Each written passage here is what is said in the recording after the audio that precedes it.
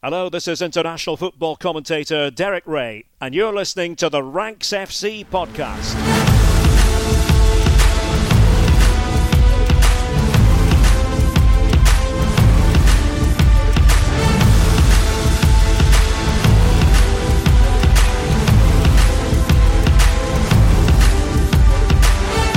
Rank Squad, and welcome to Ranks FC. This is your favourite football podcast, coming to you live and direct from the heart of London.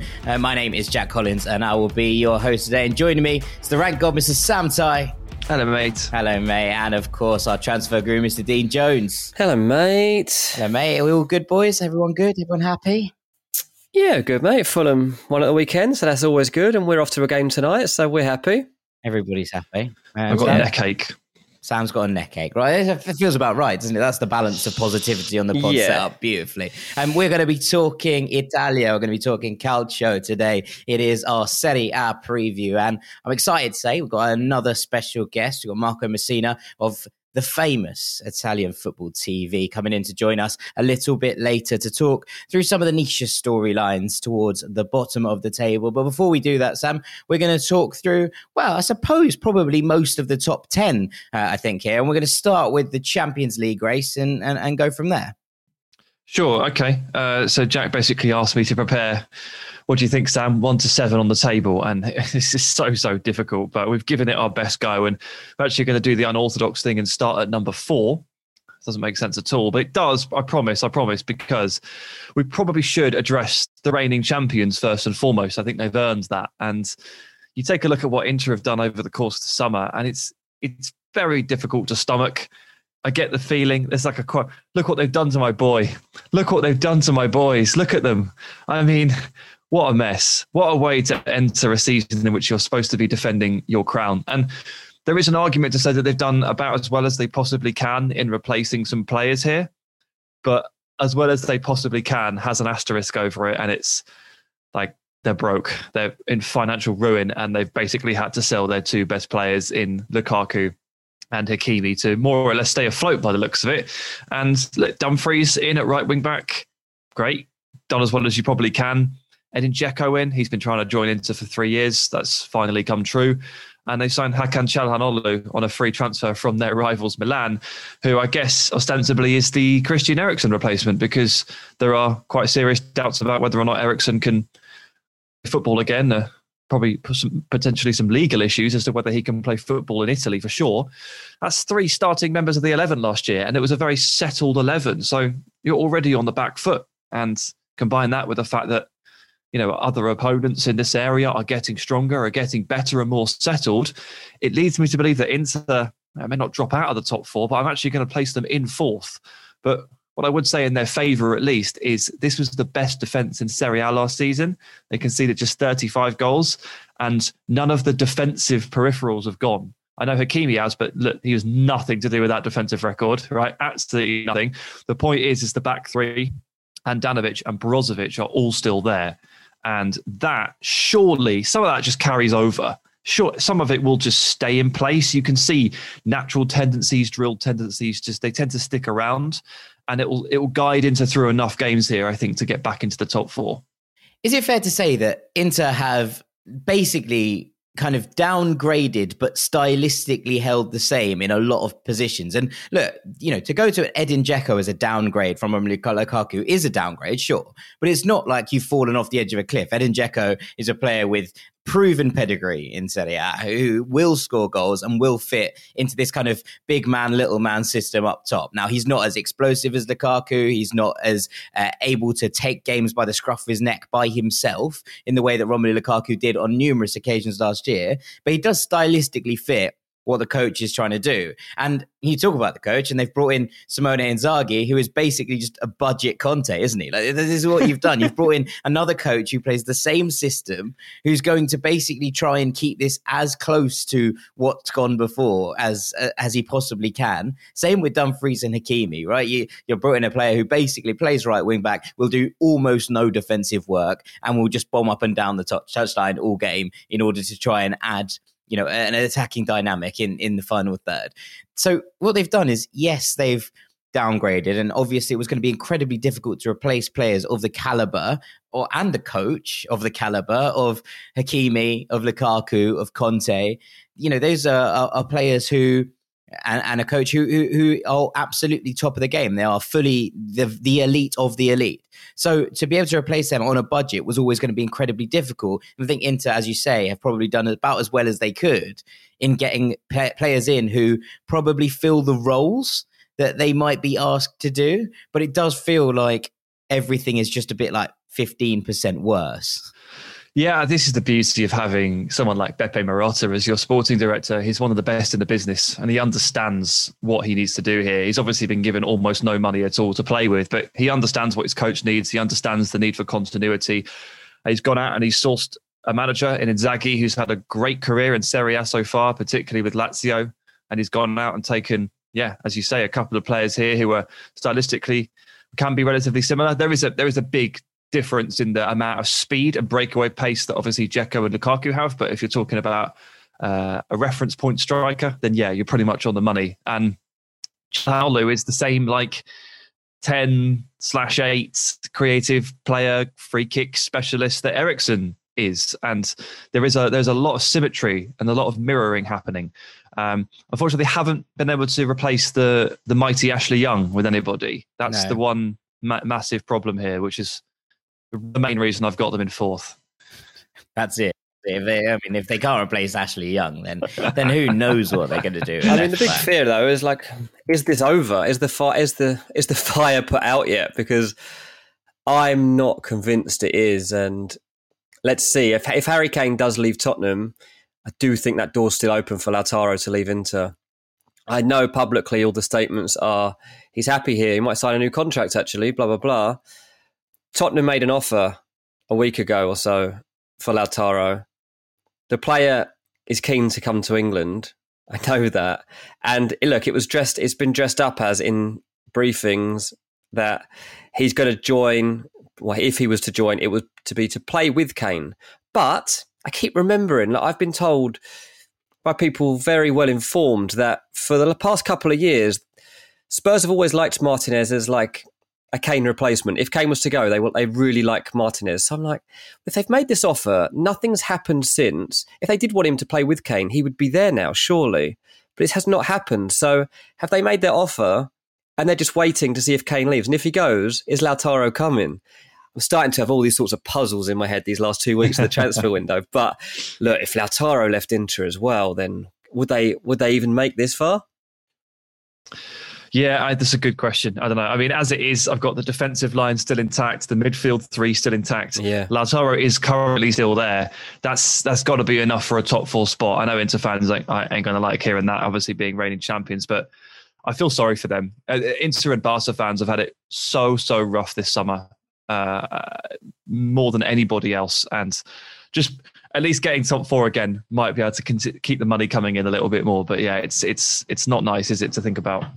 No, it's not a pleasant one, is it? Like, you go from the high of the Scudetto, and I'm sure that there are plenty of Inter fans absolutely livid with the way that this situation has played out. And you would be, wouldn't you? You'd be absolutely furious. You'd be spitting if this was your club. And to say that, it's okay, you still get Champions League, it is no huge tonic to a club who went and won the Scudetto and ended Juventus's reign over them, which they would have hated so much, as such fierce rivals in the Derby d'Italia.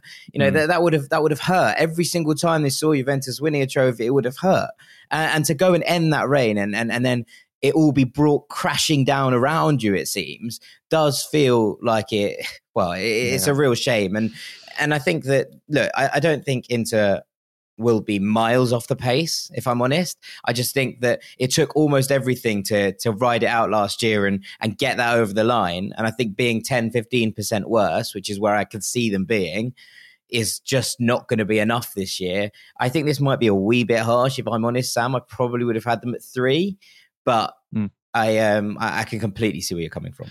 Yeah, it's no great comfort, is it, to hear that actually I've got their cross-city rivals AC Milan ahead of them in third. And I'll hand this one over to Dean, because Dean is our resident AC Milan watcher, but I've got a little bit more faith in the direction and the project there happening than I look at Inter and I just see a bonfire. And it's very difficult to really back them in that scenario, but it's a bit different over at Milan. It's a bit different. I mean, they've obviously still got issues in that Donnarumma and Çalhanoğlu have gone, and that's two real key members of your team from last season. And not just on the pitch, I think those guys, particularly Donnarumma, was obviously a big part of the club generally. What they have got, though, I guess, is the rebuild will go on. By the way, at Milan, this is a process by which they just intend to keep getting stronger, and they've got good investment, good backers that believe they can get Milan back to those glory days that most of us can just about remember. But look, they are back in the Champions League, and they still got Pioli as coach. And there's not many times that you go into Milan season saying they've still got their manager from last season, and he's sticking around. And we do doubt him, various times throughout the season, and he usually is coming up with answers as to how he can react and get AC Milan back on track. Obviously, they did hold a lead in the title race for a long part of last season, most of the first half of the season, but then just couldn't hold off Inter as they became stronger and stronger. And that's no great travesty, because, Milan were not expecting a title challenge at the beginning of the season, and they exceeded most people's expectations. But the question now becomes, okay, so if they're chasing these past glory days, can they manage it? And coupling the challenges of competing in Serie A alongside a Champions League campaign again is going to be difficult with this squad. You look at the kind of business that they've done in the summer. It's not bad at all. Like Brahim Diaz has come in again, and the Ballatore there. Mike Mannion's come in to replace Donnarumma. Tomori's there permanently now. And of course, they've added Olivier Giroud as well. I'm still not convinced that they can balance out those two competitions. But look, that is guesswork at this point, and we'll have to see how the season pans out and how Pioli plans to manage it. I guess my main concern will be in attack, because Ibrahimovic and Olivier Giroud have a combined age of almost 80.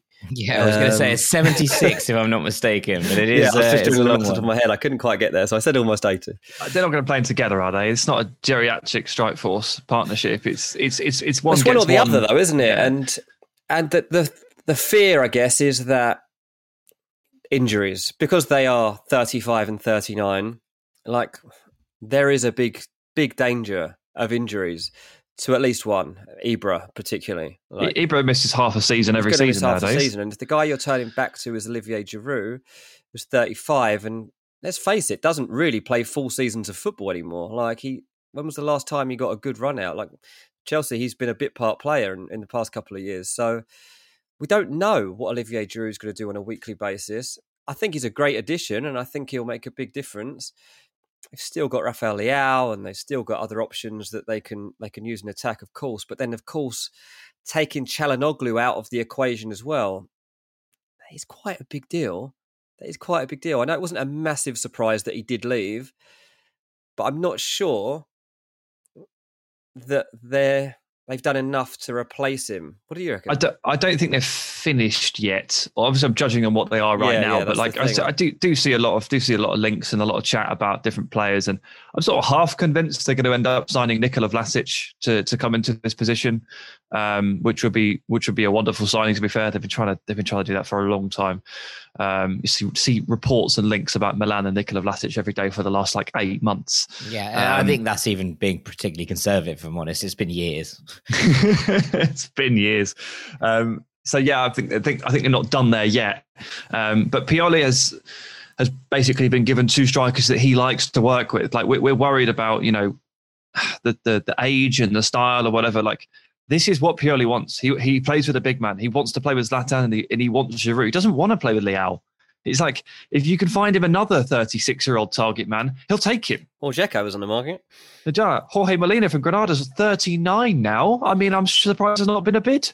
Get him in. Get him in. Like, we're concerned about it, but this is the squad he wants. This is what he wants. Tomori permanently. Kessie looks like he's going to be sticking around. Benacer is still there. Yeah. There are some really, really, really good players in this team. Yeah, that's all really important. And Kessie particularly, because I had heard quite a few whispers throughout the summer that Kessie might have his head turned and might look for a move.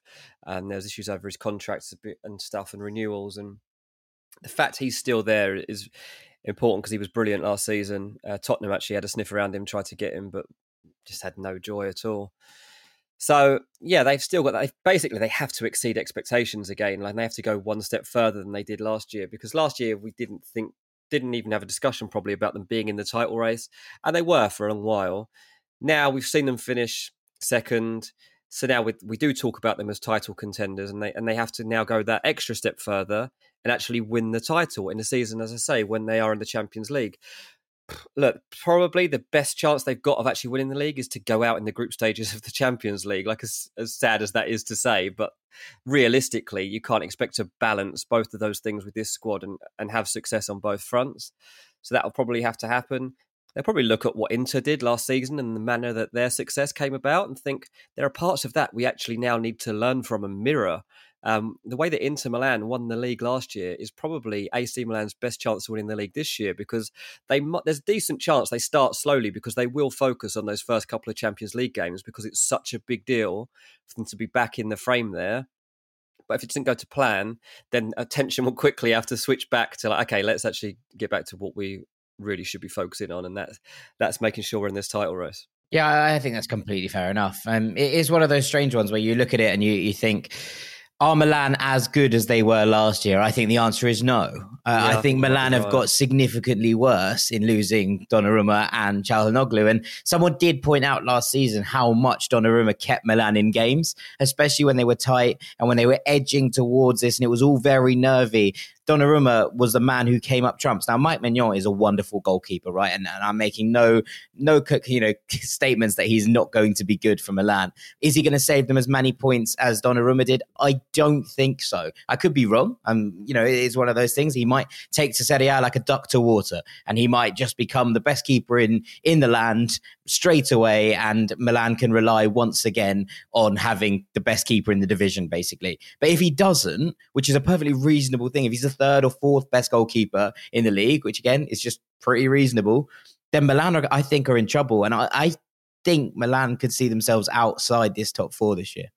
That's where I sit on this. Yeah. So I dropped them a spot in the league. Obviously, they actually ended up somehow squeaking their way back into second last year, thanks to a final day win against Atalanta, probably one of the most nervy games I think I've ever seen play. So I dropped them one. If you're dropping them three, I think that's probably a bit harsh, but bit more faith in, right, for me, probably a bit more faith in Maignan and less faith in Çalhanoğlu than you guys have got. He irritates me. He's so inconsistent. That's great, but they haven't got anyone to replace him.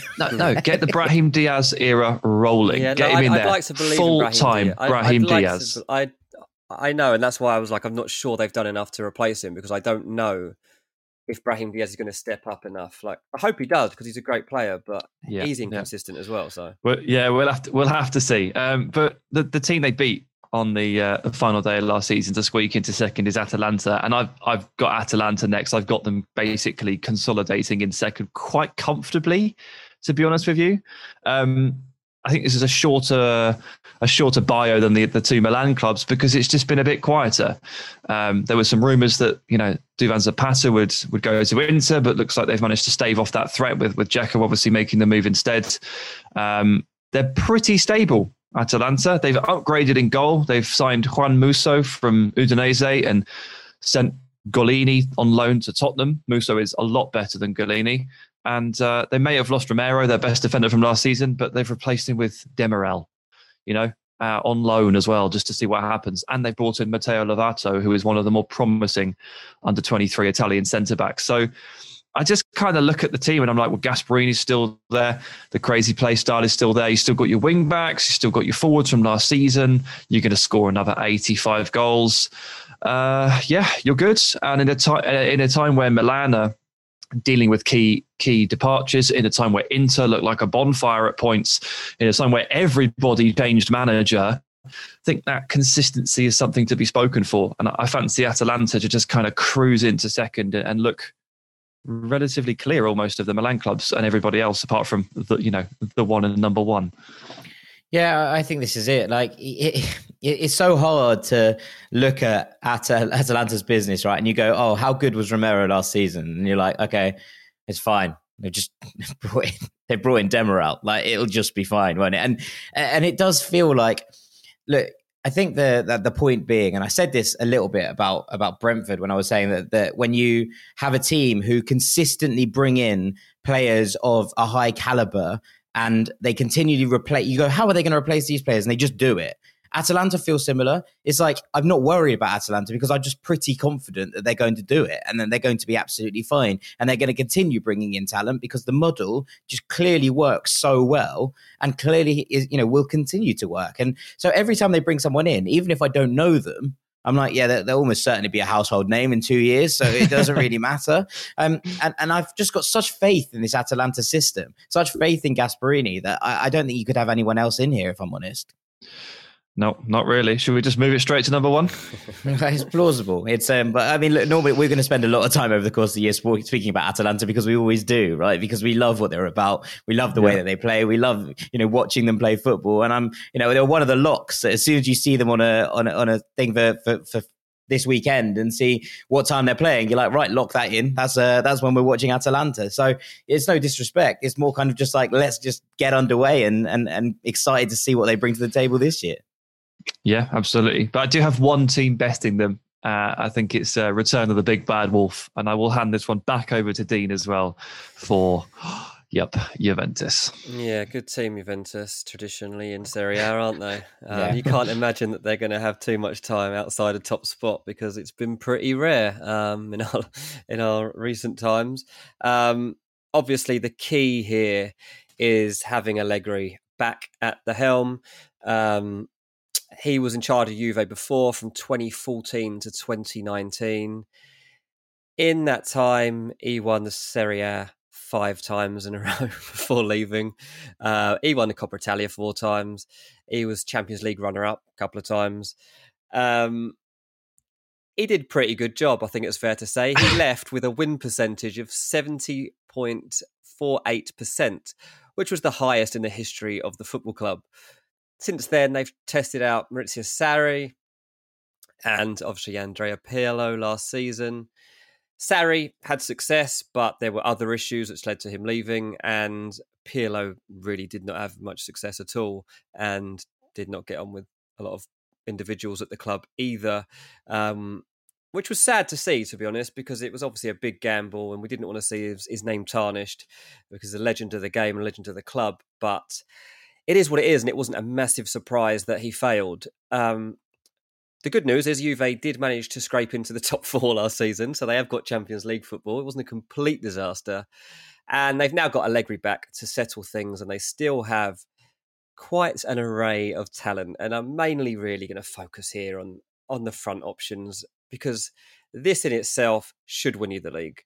I looked at how they've been gearing up for pre-season. Obviously, it's difficult because a lot of their players were involved in the late stages of the Euros and whatnot. So in their early friendlies, they lost to Barcelona, but it wasn't really their team. And I think they played a 4-4-2 in that game and stuff. But they played Atalanta the other day. They beat them 3-1. The front three, they had Chiesa on the right, Dybala in the centre and Ronaldo on the left. It's an indication of how we can expect them to line up next season. And in the second half, Kulusevski and Morata were both introduced to give those lads a breather. This is what we're expecting, right? This is probably going to be the formation that we see, at least from the start. We've seen Allegri in the past be flexible, and we will continue to see that, I'm sure. Last time around, he did use a 4-4-2, use a 3-5-2 if he needs to, 4-4-1-1, whatever it might be. But just having these options alone in attack, with Allegri managing them, they're at least in the title race, and they're probably going to win it. It is actually as simple as that, because Dybala has got the bit between his teeth to prove himself again at Juventus. He shouldn't have to do that, but with Allegri, it will help him to do that. Ronaldo, there was obviously talk about him leaving. There is still some talk about him leaving. I see he's been linked to Real Madrid again. That's not going to happen. Ronaldo will be having his farewell season in Serie A, so he'll still be there. And then Chiesa. Chiesa is the guy. He's the trump card, isn't he? That's what he is. Really He's the trump card. Because, last season was his season getting to grips with a club like Juventus. We all had seen the raw talent and the flashes of brilliance at Fiorentina, and then when he first came into the team, but he needed time to adapt to the levels that are expected of you and the size of the club and the pressure that comes with it. And by the end of the season, he was starting to fly, and then in the Euros, he completely took off. Everybody knows who he is now, and fans are back now. It's the time for him to start delivering, and I think we are in for a season of phenomenal attacking football from this team. It's a funny one, isn't it? Because I do distinctly remember the last days of Allegri in his previous reign, and there was a fair amount of disgruntlement with the football that his team played and the football that he was able to actually conjure. I remember sitting there thinking, surely Juventus, with all of this attacking talent, are actually better than what they are showing. It was basically just back post crosses to Mandzukic and Ronaldo. It was quite rudimentary stuff. Yeah. And I remember sitting there thinking, they are and can be better than this. They can be more artful. They can be more creative. They can be better to watch. And I think a lot of Juventus fans probably felt the same, and Juventus clearly did, because the Allegri reign came to an end.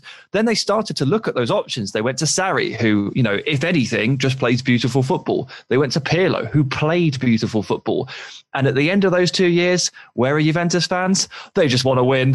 Oh, please, just let us win games. And that's exactly what Allegri did. They've kind of they've flipped from one to the other. They're like, yeah, we're winning, but surely we can do it better too. I just want to go back to winning. I hate this, and it's funny how it works. And I'm completely with them. Like, you watch 2 years of Sarri and Pirlo and you can't wait for Allegri to get back in that door. But don't forget where he left them. Yeah, that's true. And then the danger as well of falling away for another season is that you suddenly don't get seen for a while, because players start to leave. And, as I say, there's probably very likely to be Ronaldo's last season with them. And then you start to think about who comes in for him. And there's so much talk about Dybala. Wouldn't be a massive surprise if he does eventually leave and try something else. And you start, Bonucci and Chiellini, that starts to go away. And then you're starting to come into a completely new era once those guys have passed. And that's a dangerous time, especially if you haven't got somebody there that understands the club. And that's what Allegri's going to oversee here. There's going to be a change of the team over the next 2 seasons. And they've brought in a guy that understands what the club stands for. And yeah, you're right. It wasn't always beautiful attacking football, but that also comes as a result of him probably winning the league 5 times in a row in his time there. You can't win it the same style every time. And you just adapt to what you've got, I guess. And if you've got Mandzukic and Ronaldo who can jump a foot higher than everybody else, it seems an obvious tactic to employ at times, I'm sure. Oh, definitely. And the most important thing at a club like Juve is win. You just got to win. Yeah, that's it. It's one of those ones that have this image of Max Allegri sitting there in the Thanos pose, where you could not live with your own failure. Where did that bring you?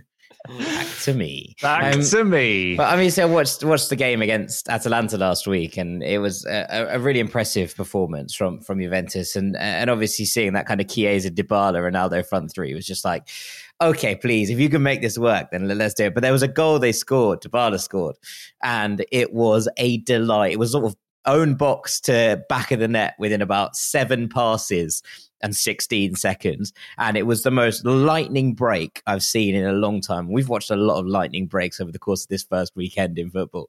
But it was amazing. And there was a lot of people being like, oh, Allegri ball is back. And I was like, I'm not sure this is what I remember Allegri ball being last time round, if I'm honest. But if this is what it is going to be, then I think it could be a whole load of fun as well.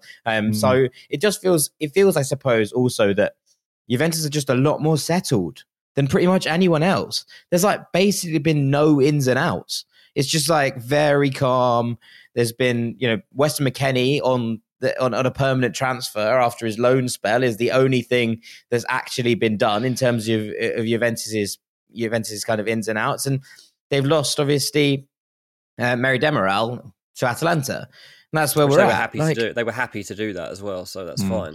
The only possible one on the horizon here is surely Locatelli, which has been rumbling and rumbling Which and is rumbling. completely happen, fine, and we'll come on to Sass anyway. So, but yeah, look, does that add? All that adds is more depth in midfield. It's not there's no harm in that, better. and it makes them better. It's a 4-3-3, right? Which is what we kind of expect to see at this point from Allegri. If he slots into that midfield for, I don't know, probably Aaron Ramsey looking at the last lineup, or Bernardeschi on the left-hand side of that three, then, happy days, frankly. It is one of those that you go, well, Juventus are just better for having done that. And the strength off the bench as well, you look at who they're bringing off and look at Kulusevski, you look at McKennie, you look at even the likes of, Luca Pellegrini, who I really like, and Morata coming off the bench. There's a lot going on here that you go, okay, Juventus could well just absolutely walk this again this year if they get this right.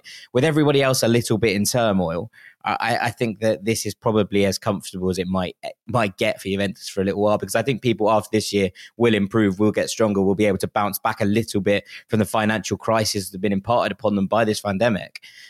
So that's where I'm at with it.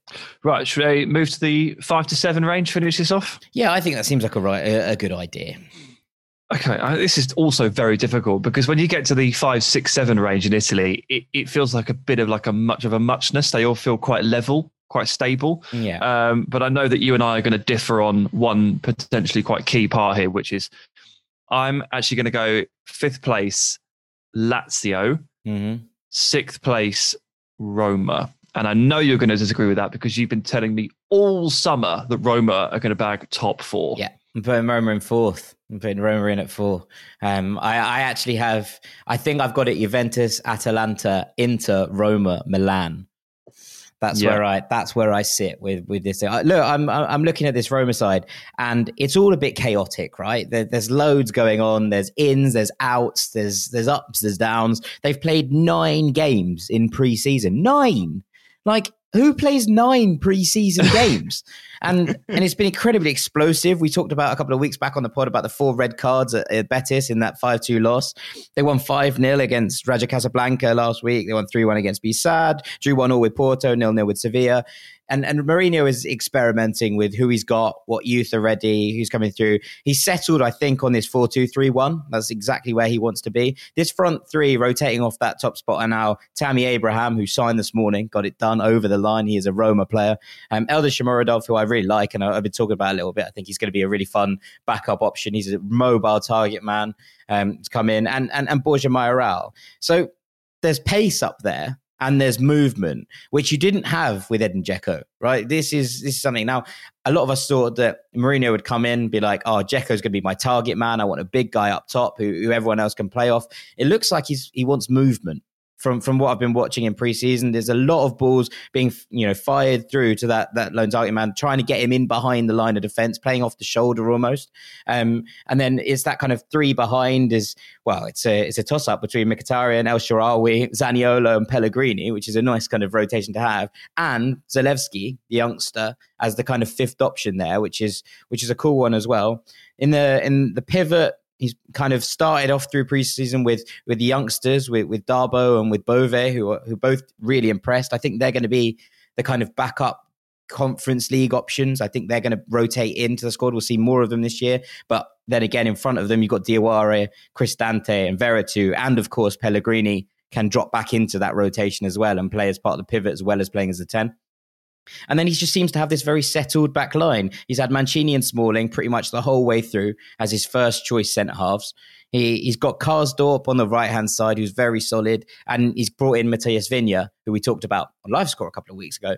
And what he brings to the table, that kind of aggression, that rumbling height, the fact that he is able to get up and down, but also that he's a very physical presence and will be able to give Mourinho what he wants from a fullback. And you look at that as Karsdorp, by the way. Karsdorp and Viña as fullbacks. This is a big back line. And he's brought in Rui Patricio to be the first choice goalkeeper, right? Instead of Paul Lopez, which is obviously someone he trusts, obviously someone that he feels can come in and just give a little bit more stability there at the back. But then you look at the options he's got behind that, at left back, Trippier and Calafiori, in the centre, Ibanez and Kumbula, and at right back, Reynolds. There's a lot of there's a lot of talent, there's a lot of experience here that you think Mourinho would be able to work with. I think there's enough in this Roma squad to rotate on a couple of fronts and be competitive, give youngsters their go in the Europa League, especially in the Europa Conference League, especially in the group stages. Look, I think Mourinho is someone who will look to this and go, let's get through the group stages. And if we get to the final kind of last 16, last 8, let's go and win it, because silverware is silverware. You've seen that. He's done that in the Europa League. You've seen him do it in League Cups. And I think he would see that as a victory. But I think there's enough in this squad to be able to rotate it relatively heavily and still have enough talent to fight quite continuously on two fronts. I fancy Roma here to get fourth. It is a big old squad. And one of the things that sort of struck me with the Dzeko departure, you're right. I mean, it does feel quite Mourinho, although having recently done, and this is actually how I figured this out because I hadn't really appreciated it before, having recently done a football manager career with Roma, I didn't realise, one, how big the squad was, and two, some of the wages that they've been handing out to a team that have not been in the Champions League now for a while and are now in the Europa Conference League, not even the Europa League. Dzeko was on north of 200 grand a week, and Pastore is still sitting there on 150. And like the wage bill at Roma is actually tragic. And so I know that Roma probably weren't delighted to get rid of Dzeko or say goodbye to him, I should probably say. But at the same time, there's a certain amount of saving that's happening there that will probably make them a little bit more sustainable, which is kind of important out of a pandemic year. Yeah. And getting a bit younger, getting a bit cheaper, while also keeping that squad that can fight on all fronts, I think they've done some good work off the field this summer. And it all comes down to Mourinho. It really does. And I am just not as faithful as you are. Yeah, no, I mean, look, I've criticised Mourinho at great length before for some of the things he's done. I just have a funny feeling this is really going to suit him.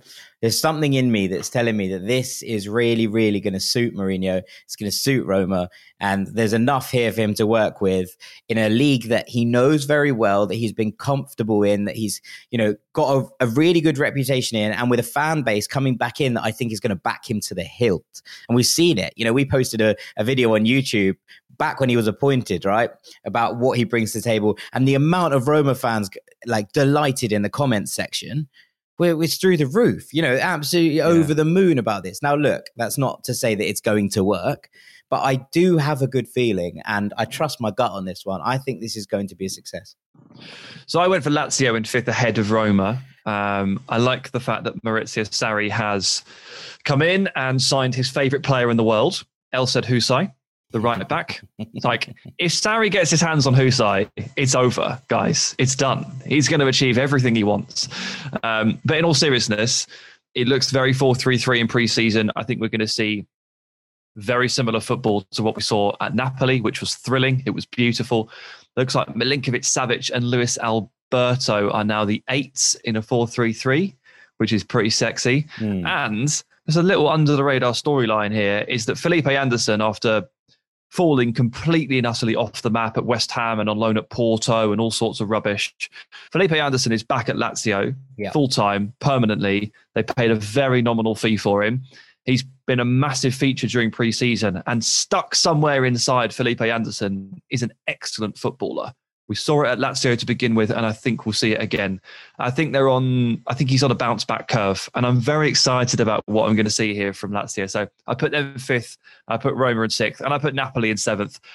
What the hell is going to happen with Luciano Spalletti? I mean, we haven't seen him for a couple of years after a pretty underwhelming time at Inter. I remember being pretty pumped about that Inter side he had. He had Perisic in basically post-World Cup form, which was like the best Perisic I think we've ever seen. And he had Nainggolan at Inter. And yeah, it just didn't really pan out. They ended up like 20 points off Juve in the title race, finishing fourth. Spalletti's an explosive guy. De Laurentiis is an interesting chairman.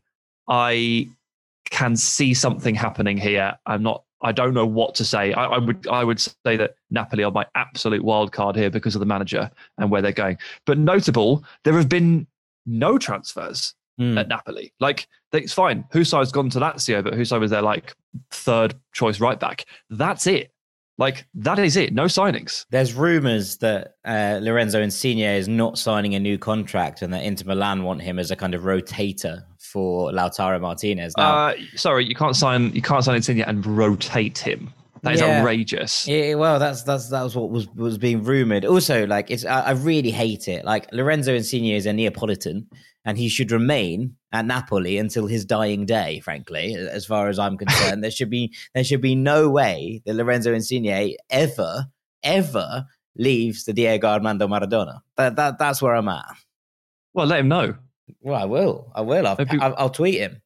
Yeah, I'll let him know. But yeah, no, I think that sounds like something he needs to know, Jack. Yeah, I agree. Look, I'm with you though on kind of where this is. Like, I'm a bit kind of if Napoli start the season well, I think we could all be like, oh, okay, fine, everything is going to be okay.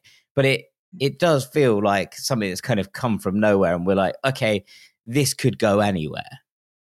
Yeah, don't know what to say about them. So do the safe thing and stick them in 7th. Well, I mean, the big question, I suppose, is that if it doesn't work, there's a couple of challenges in here that perhaps they're probably going to have a problem with. Now, I'll start with Sassuolo because they came 8th the last couple of years. They broke their own record points total last year. They got 62. And they got 62 with Sergio Caputo out for long periods with injury. Now, they've lost Roberto De Zerbi, and it looks likely that they're going to lose Locatelli. So let's start with the manager.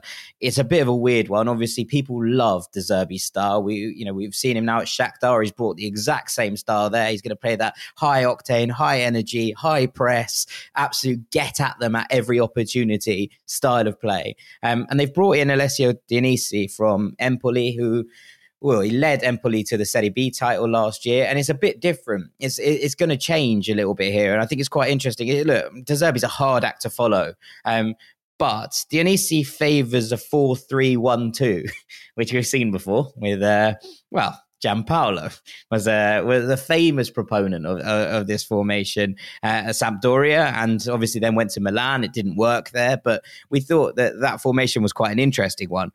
The problem is that if they lose Locatelli, the 3 in the middle is so light right now. The 3 in the middle, you could probably play there: Maxime Lopez, Pedro Obiang, and Mehdi Bourabia. That's it. Like that's all they've got in there if they lose Locatelli. Now, I think they need more even keeping Locatelli, to be perfectly honest with you. And you could argue that, can you fit Jurisic, Berardi, Boga into this system with only 110 position, and none of them strike me as players who are particularly comfortable playing as an 8, even if it is an 8 in a 3 that's allowed to break forward. It doesn't strike me as a system that's necessarily going to be as easy to fit this Sassuolo squad into because of how it works. However, the 2 up front I really like here, because the emergence of Raspadori alongside someone like a Caputo or also Defrel, who's still kicking about, as a 2, allowing those 2 to rotate, who are obviously a bit heavier along the line, who are a bit further along in their career paths, I think works really, really nicely. And in that regard, getting this SAS squad to kind of tick along, to work, to really push forwards with a new manager is going to be really tricky. But I think we need to keep an eye on them because, this could be really, really interesting under Dionisi, I think, and that's a huge, huge bonus. Yeah, De Zerbi, very, very difficult act to follow. Amazing season last season, some of the best football as well. So not just kind of punching above Sassuolo's relative weight, but also providing one of the best actual watching football experiences. So does kind of feel like the end of a little journey or mini era for SAS maybe, which is a bit sad to say, but we'll have to see, I guess. Yeah, it's a funny one, but you think, look, all of my challenger teams here are under new management, so there is that kind of element that we talked about the fact that Napoli were under new management, and look, last week or 2 weeks ago on the Bundesliga preview show, we talked about the fact that there is there's been this kind of role of manager merry-go-round. There's been one in Italy as well. There's been a huge jump of managers across this top 10. We're talking maybe 7 of these teams under new management. That's pretty, that's a pretty big number. So there's that to bear in mind, that there's always going to be things that don't necessarily look as we think they might do at the start of the season. But I'll move on to Fiorentina, who brought in Vincenzo Italiano from Spezia as their new manager after the shambles that was the whole Gattuso saga, where Gennaro Gattuso joined the club for approximately 16 days as the manager before quitting due to a lack of available funds for transfers by the look of things. But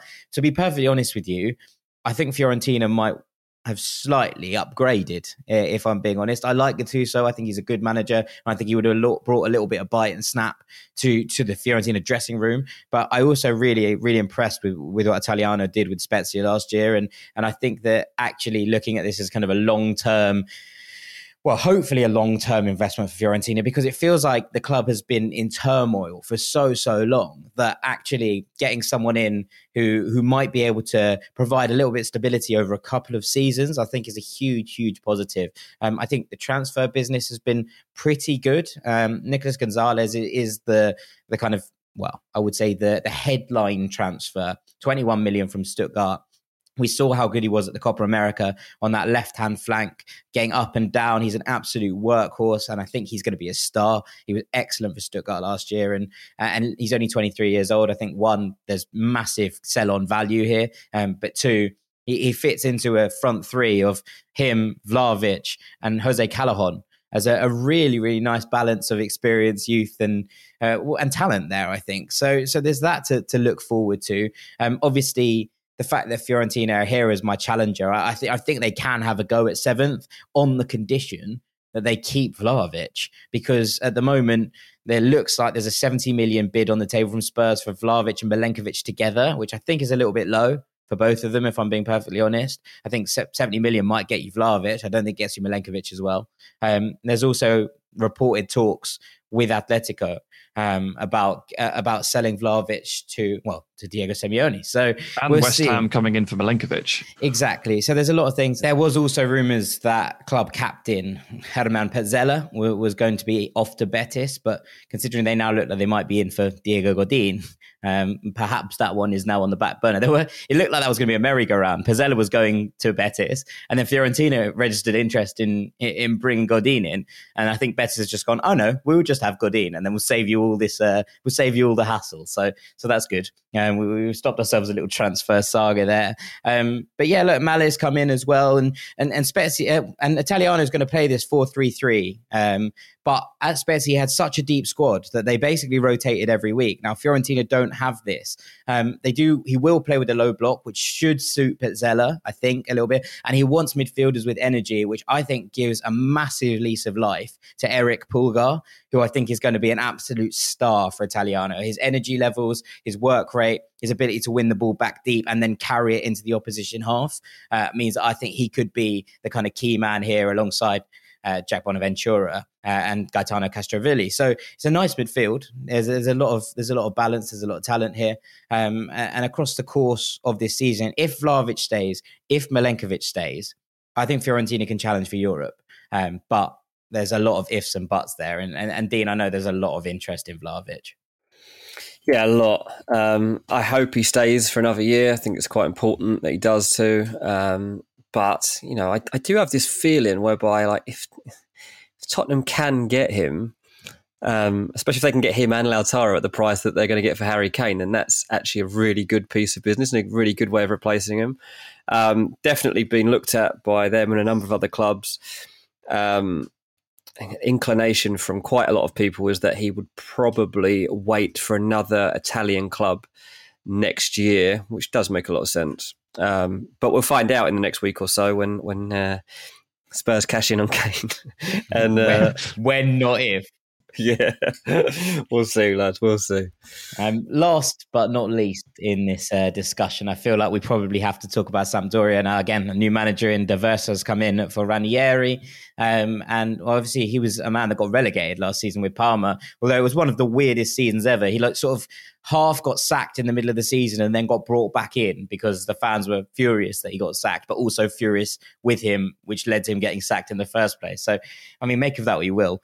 But he's in here at Samp now, who are a bit of a funny squad. And there's a lot of young talent in here. I mean, look, and the headline of which is going to be Mikkel Damsgaard, who obviously had an absolutely wonderful Euros, stepping in there in the 10 creator role in terms of how he was. But they also have another Danish talent in Christopher Eskildsen, who I think is someone who looks like he might also be someone who's 20 years old. I think he's going to jump in this season, and he's been around the club for about a year now, I think.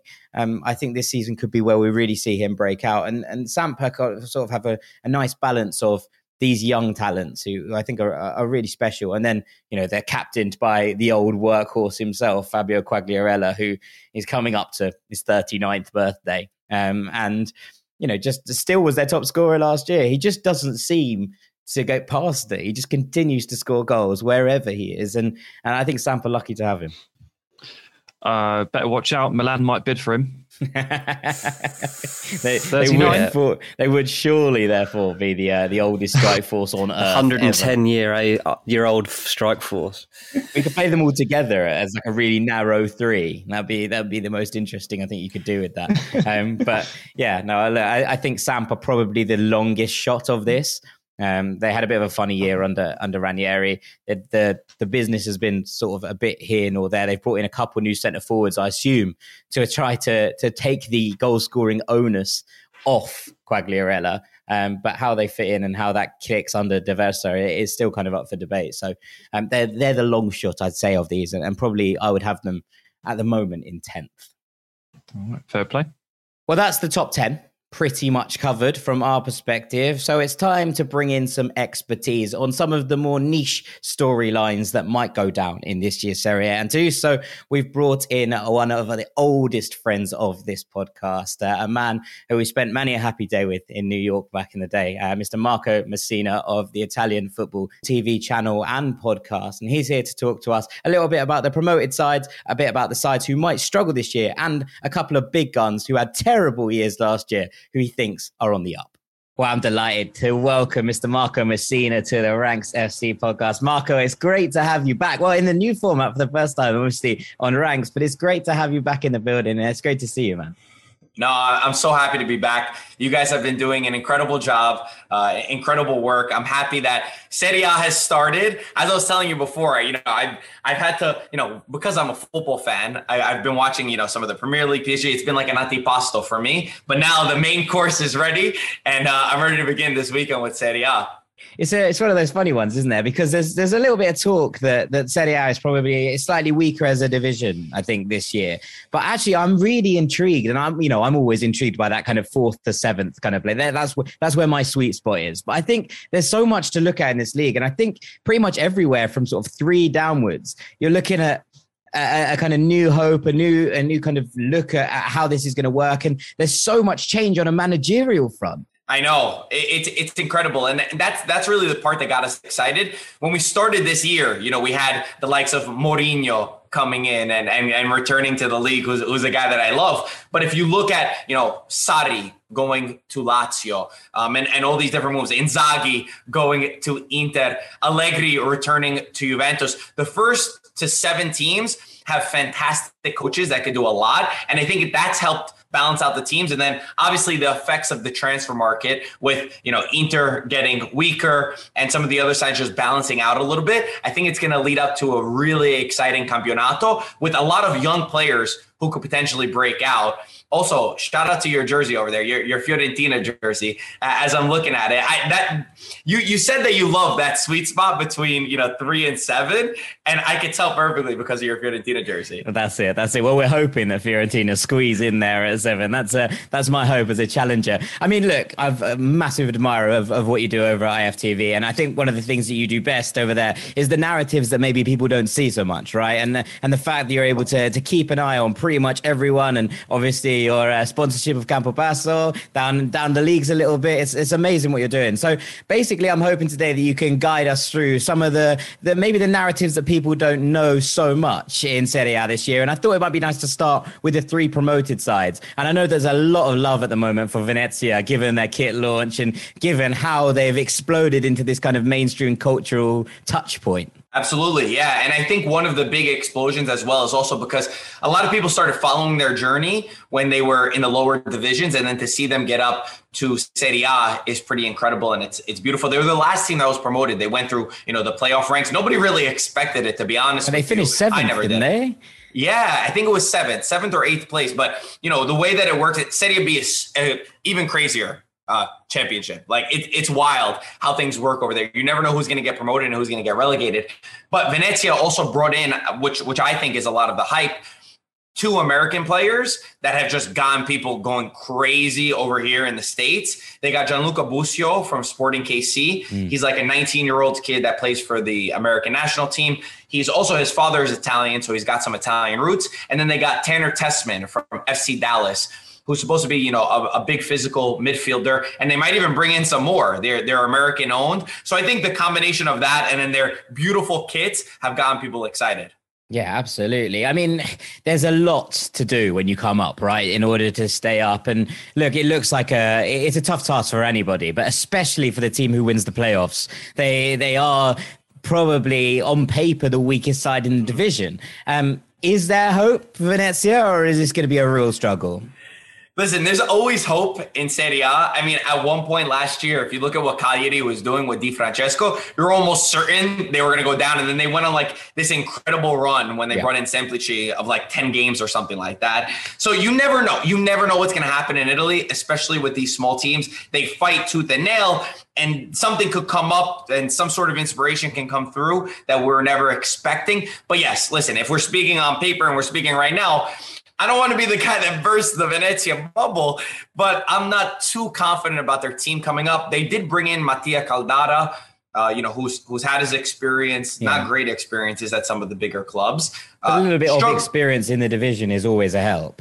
Absolutely. If he stays healthy, that's really been the problem with Caldara, is he can't seem to play consistent time. But if he can, that will definitely help. And listen, they have a lot of support going their way. So those are the things that will push them forward. But I think it's going to be a rough campeonato for them, at least fighting for that 15, 16 and below positions. Yeah, well, I mean, I think surviving on goal difference would be a huge win for anyone that comes up, but especially for a team that come up and especially through the playoffs, because it's always difficult. I mean, you speak about Serie B there in the same way that I speak about the Championship in England, right? It's a crazy, chaotic, mad league where anybody can beat anybody. And you see that in the way that the playoffs work. And it does make it incredibly exciting. But at the same time, it does make it difficult to make that step and stay there. What about the other 2 promoted teams? Obviously, Empoli stormed the league in many ways, and they feel like the side of the 3 who are probably most at home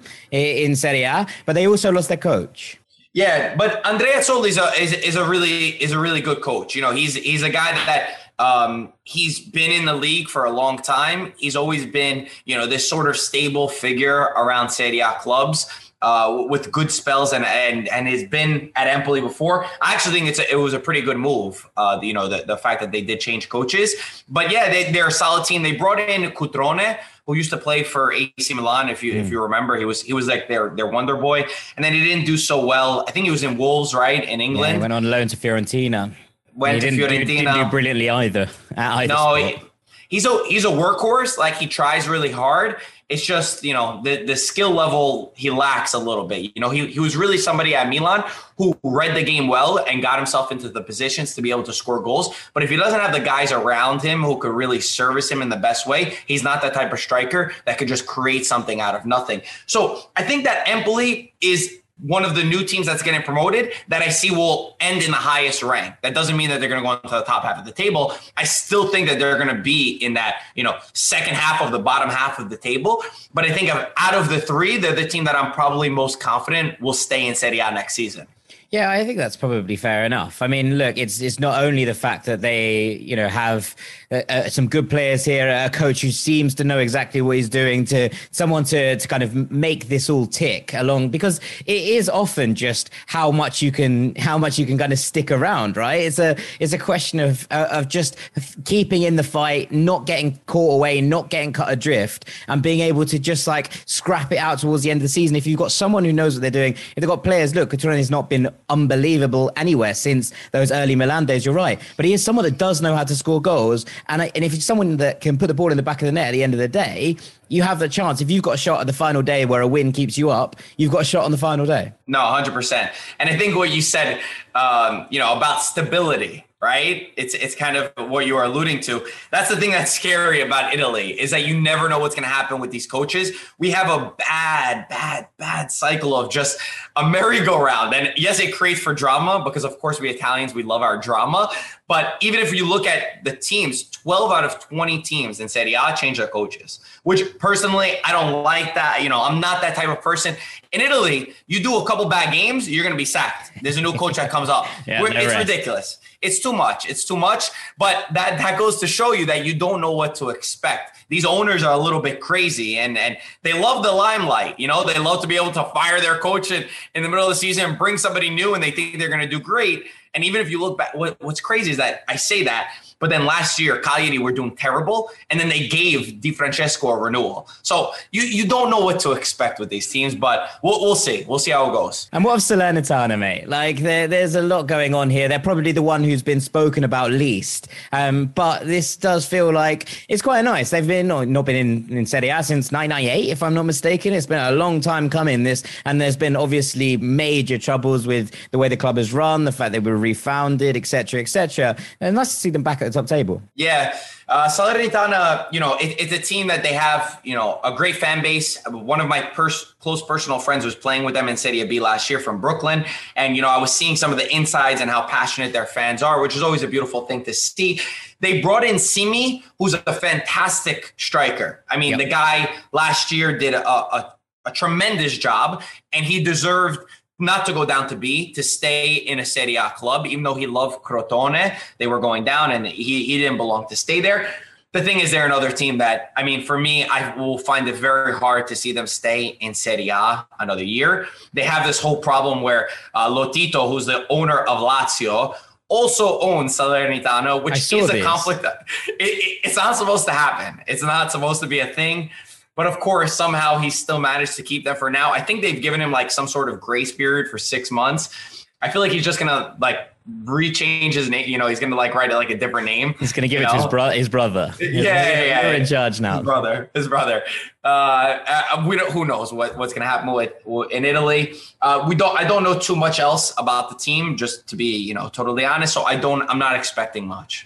Yeah, no, I think that's fair enough. Now, we'll move upwards, and I suppose there's going to be some shocks. There always is, right? So last year, you mentioned Cagliari a couple of times there, and I think it's probably a fair shout to say that there wasn't much expected in terms of Cagliari struggling, and then suddenly they were almost cut adrift. And you look at the likes of Parma. I think there was kind of hope that these big traditional Serie A sides would be okay, and yet here we were in this kind of dogfight. Now, is there anyone you see who's been maybe around and about the league for a little while who you think might struggle this year against the odds? I think if we look at a team like Hellas Verona, I don't like what they've done.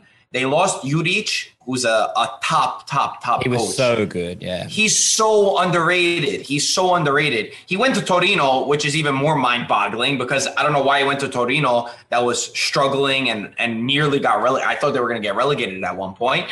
But they brought in Eusebio Di Francesco, who, yes, in his greatest moments did amazing stuff with Roma. But I don't know if he's really the coach that can push a team like Hellas Verona all the way. They've played some attack-minded football. They've tried to do the right things. But for me personally, that was thanks to Juric rather than, the players that they had around him. So I see Hellas Verona being one of the teams that's probably going to struggle this year as well. Yeah, I think that's probably a fair shout. Like, you look at this squad, and while there are some players in here that you know, some household names in Miguel Veloso, Kevin Lasagna, there are, there's also this kind of feeling that this squad was probably more than the sum of its parts over the last couple of years. And now that kind of holding glue together it has gone, does that become, or does that revert to type, if you will, would be my big question. So I think this is fair enough. Let's talk about Juric though. And he's gone to Torino. Is that that's a massive deal for them. That's a massive upturn for Torino because they were very nearly relegated, as you say. Is this them kicking up with Hable, do we think? Oh, 100%. They're going to have a completely new philosophy. Torino's been, whenever I think about Torino, I think about some of the coaches that they had in their past, which have been shocking and play like such a boring type of football. This is going to be a complete 180. Like, he's going to try to turn this team around from the ground up. Yes, they'll take some time to manage to be able to learn that philosophy, but it's a massive move for Torino. I don't know what they gave him to convince him to go there, because for me, I was even thinking about Juric potentially going to Fiorentina at one point. Yeah. Because he was that kind of coach that I thought should have taken the step. Maybe he believes in the project. He believes in some of the players that they have, that he thinks he could do a really great job with the likes of Belotti. I don't know. I don't know what he believes, but I think Torino is going to be one of those teams that's going to be fun to watch. And when Torino, I personally, like, even if you look at the last derbies against Juventus, they're not a team that fights. They're not a team that even tries to challenge. They're kind of they were just happy to just be there. And I don't think that's going to be Torino this year. Yeah, I mean, it's nice. It would also be such a wonderful thing to see Torino back at, in contention, back challenging, because it feels like, it's nice when, like you say, cross-city rivalries. There's always going to be a big and a little club, unless you are literally Milan. There's always going to be a side that's bigger in a rivalry. But there does feel like when a side is punching upwards as the smaller club from a city, you get something really special going on. And we have it, across the world, really. And you see that there's this kind of real heartfelt feeling. To get that back at Torino, I think would be something special. Yeah, absolutely. Absolutely. And they couldn't have gotten a better coach than Juric. Absolutely. I couldn't agree more. I mean, finally, I want to bring this around full circle. We started talking at the start. We'll talk them here at the end. And Cagliari, because it can't go as badly as it did last year, can it? No, it can't. It can't. I think with Semplici, who, stabilized the team, I think that, also when you look at their roster, because their team is not bad. Joao Pedro is also a fantastic player. Wonderful. They lost Nainggolan, so he's not going to be with them anymore. They brought in Strootman, who's an old player from Roma. He used to play for Roma in the past. He's been around the Serie A a little bit. I think his last club might have been Marseille in France. So he'll help them. Nandes is a really good player on that right side as well. But I think that also what's going to play into Cagliari's favor is that the teams below them, quality and coaching wise, are worse. So they're definitely going to be saved from relegation. I don't think that they really will need to worry about that. So maybe that will help them play a more positive style of football that they're probably built to play. Yeah, well, it feels like the squad is probably better than it was given credit for. I think Diego Godin is going to leave, and that's probably fine. But, as where you look at it now, you have to, take everything with that kind of small pinch of salt and be like, you think that Cagliari will kick on and be a better side than they were last year. And Marco, I'm going to finish by asking you two questions. We've already spoke on the pod at this point about the top 10, but I assume as a Juventino that you are very, very much in favor of Juventus winning this, and that's who you're backing. Yes, I would. I think that last year I had Inter winning the league. Just objectively, I think that they were way better, especially with a serial winner like Antonio Conte. But then everything that's happened, I mean, it was days after their Scudetto celebrations that they just started to fall apart. The first piece being Conte. And, he kind of knew what was going to happen, because slowly after that, Hakimi left. They were losing piece after piece. And then Lukaku, who we said, Marotta and the whole management promised, okay, one guy's going to leave. They accepted that Hakimi's going to leave. Okay, it's fine. You got a big price, 70 million for a fullback, but then they lost Lukaku. And for me, those are three pieces that they couldn't lose. And that played into the favor of Juventus, who will likely win. I also think Juventus is a team on the rise, because last year they tried that Andrea Pirlo experiment, which, he was set up to fail at the end of the day. It was not his fault. They're bringing in Max Allegri, who the guy, people can criticize him. They could say that his style of football is boring. He's not fun, but the man gets results. The man will grind out games. And if you look at what Juventus did last year, Juventus lost 4 points to Benevento. Who Benevento, you realize we did not cover them. They're in Serie B. Juventus does not lose 4 points to Benevento. That's something that Allegri will not do. Yeah, it's not in it's not in Allegri's DNA. It's not in Juventus's DNA. But it felt like last year there was always, we could have a go here, and you don't want that when you well, as I'd imagine as a Juventus fan, that's the last thing you want. You don't want teams going, you know what, we could have a go at these. We'll have a little crack. So I'd imagine that winning mentality is going to be right back. Last question, and we've discussed it. Me, Sam, Dean have very differing views on this. Where do Roma finish under Mourinho? Oof. Oh my God. I actually really like Roma. We just saw a couple hours ago, they announced Tammy Abraham, who I hope is going to be really good under Jose Mourinho. They're getting Zaniolo back, who, if you remember Galliani, who was the famous director of Milan, he used to say, like, when a player's coming back from injury, they're a new signing. So I'm going to steal his term and say that Zaniolo is going to be like a new signing for Roma, who's coming back jacked. He's been hitting the gym a lot. I don't know if big boy. He's been on the Bayern Munich flex. He's got to work with those boys. Exactly. I love that Mourinho is coming to Rome. Roma's an interesting piazza where they don't have a history of winning, but the fans demand a lot and they expect to compete. And I don't think that they've ever recently they have not had a coach that's willing to accept that pressure. And if there's any coach in the world that says, you know what, throw it on me. Don't blame the players. Don't blame this. Don't put the pressure on me. I'll take the media spotlight. It's Jose Mourinho. And I think this is a time for him also to reinvent himself, because he's been at top teams where he could buy players. He could do this. He could do that. He's kind of going back to his Porto roots, where he's like, this is what I got on my table. Like, I got to sign younger guys. I got to sign more unknown players. I'm not getting the best players in the world. But guess what? We're going to be able to grind out wins. Having said that, there are teams that are probably better than them on paper. I have them in my top 6, hoping to fight for a Champions League. If Atalanta will sell Zapata, or if some other moves go through, if Napoli will lose Insigne, then I think they're pushing for the top 4. They'll probably get Champions League, but I had them just below. But I would not be surprised if they make Champions League this season. That is the fully biggest sitting on the fence answer I've ever heard. And I respect it. I got you. 1 second. I have it written down. I have Roma in 6th. Roma 6. Okay. Sam has them 6th. I have them 4. I have them 4. So here we go. We'll see. We'll come back to these at the end of the season, my friend, and we'll get to it. But for now, Marco, thank you so much for joining us. Just probably reignite our listeners as to where they can find you and all the brilliant stuff you're doing.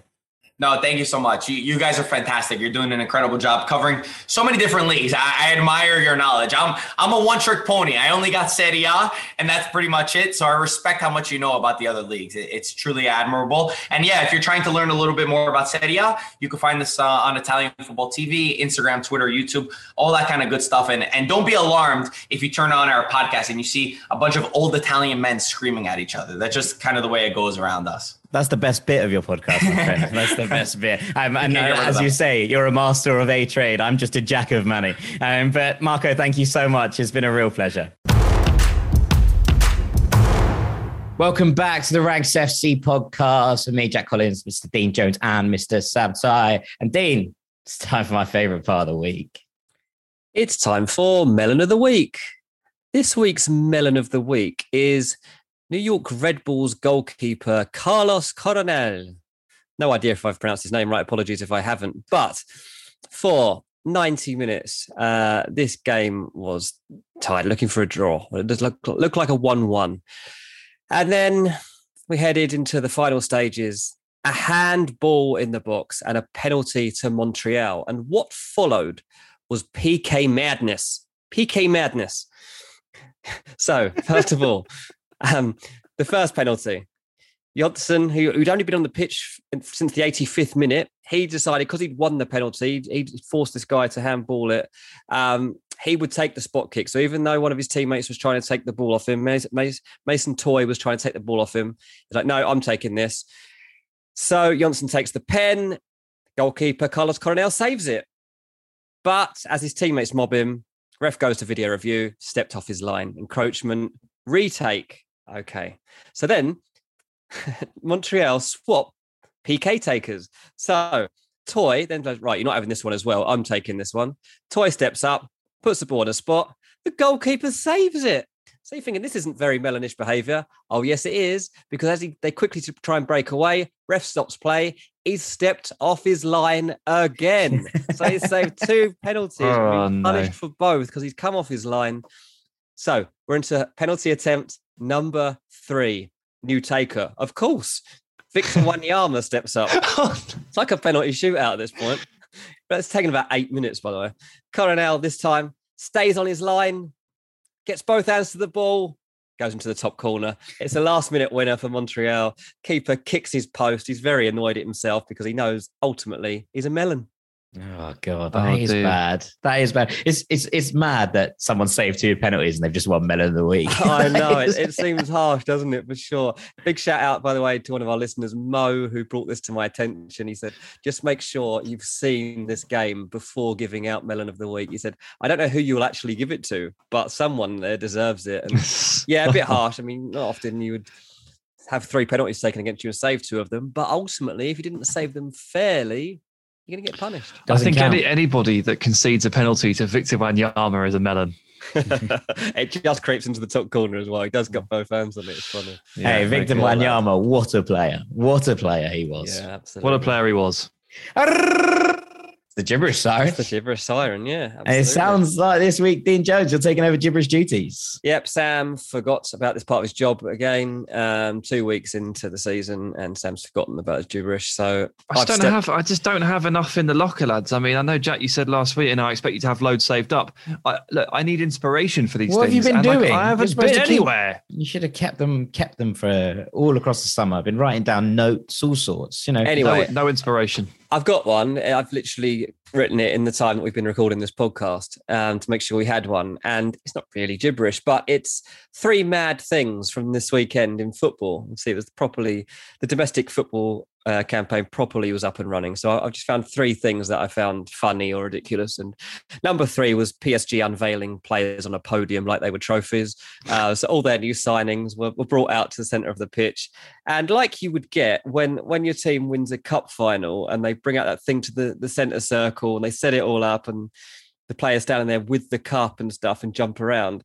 They just had the players there. There's no cup there yet. They'll bring that in at the end of the season and see how many they've got to celebrate with. But it was just all the new signings lined up, obviously Messi among them, while the crowd just clapped at how much money the club had to spend on these players. So that was very, very funny. They were fireworks, man. They were letting off fireworks. Yeah, it was like a concert. What they should have done was brought all the other PSG players out in their kit to stand around the podium and go mad. That would have really kind of that would have made this number 1, I think. Totally. At number 2, I discovered that the Premier League is now lawless. So we've gone from one extreme to another. Last season, you couldn't score a goal without it being ruled out. You couldn't tackle someone without getting a red card. It was ridiculous. And now it turns out we've got the complete opposite of that. You can do basically whatever you like. The thicker VAR lines mean you can now stand offside, basically. They'll just make the lines much thicker for you. Goals will always count. You can make some pretty dodgy challenges. They'll get away with them as well. Dele Alli attempted an assault at one point. Yeah, I'm pretty sure in the Tottenham game. There was a lot of challenges that never would have been allowed last season or even the season before that. And it's going to be fun. I'm up for this totally. It's like fouling football has reached the Premier League, so this is good. Red card soccer. Yeah. At number 1, we have to talk about this man, even if it's just for 2 minutes. Erling Haaland is an actual robot. He's a football robot. I don't know who's created him, but we need to find out and make more of them because it is They've made Albert Charland, who is his cousin, who's basically doing the same thing. They're going to be, it's absolutely terrifying. Imagine Norway's strike force for the next 10 years. You're like, oh God, they've got the Haaland cousins. Absolutely true. Yeah, so 2 games into the season for Haaland, he's got 8 goal contributions, 5 goals, 3 assists. He plays, obviously, playing against Bayern Munich on the Tuesday night as we're recording this. So by the time you're listening, you'd have seen how many goals he managed to score against Bayern Munich, probably another hat-trick, given the way that Bayern defended on Friday night. Just watch Haaland this season, everyone. As we said on the Patreon the other day, this is his farewell tour of Bundesliga, and get to as many dates as you can if possible, or at least watch him on TV if you can't. I can't believe you've done this without mentioning Alexander Mitrovic's Puskás contender. I cannot believe that you haven't mentioned in the 3 maddest things to happen this weekend, the fact that Fulham scored the single worst goal in football history. If you haven't seen it, 1, go and check it out. 2, the ball goes back. Fulham are playing Huddersfield. The ball is volleyed back, like really aggressively at the keeper. I think it goes out on the touchline for a throw-in to begin with. It then gets back to the keeper, who tries to chest it and keep it in play. It goes out again. That's miles out. He then volleys it, but miskicks it.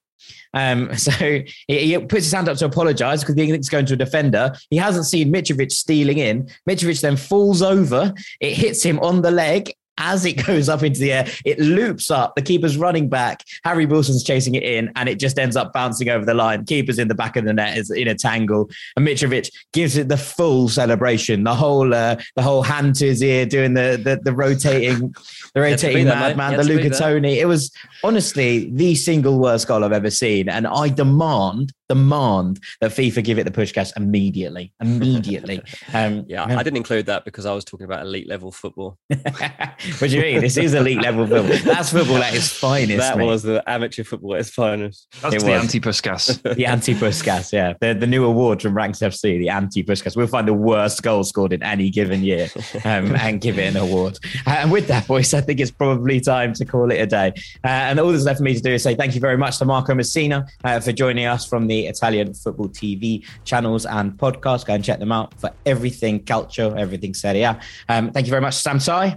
Cheers, mates. Thank you very much, Dean Jones. Cheers, mate. I've been Jack Collins. This has been Ranks FC. Thank you so much for listening. We will be back on Friday on Patreon, on a Wednesday next week on this main feed with, well, I would imagine, Dean, probably some transfer bits. I think so. See you later. Take it easy.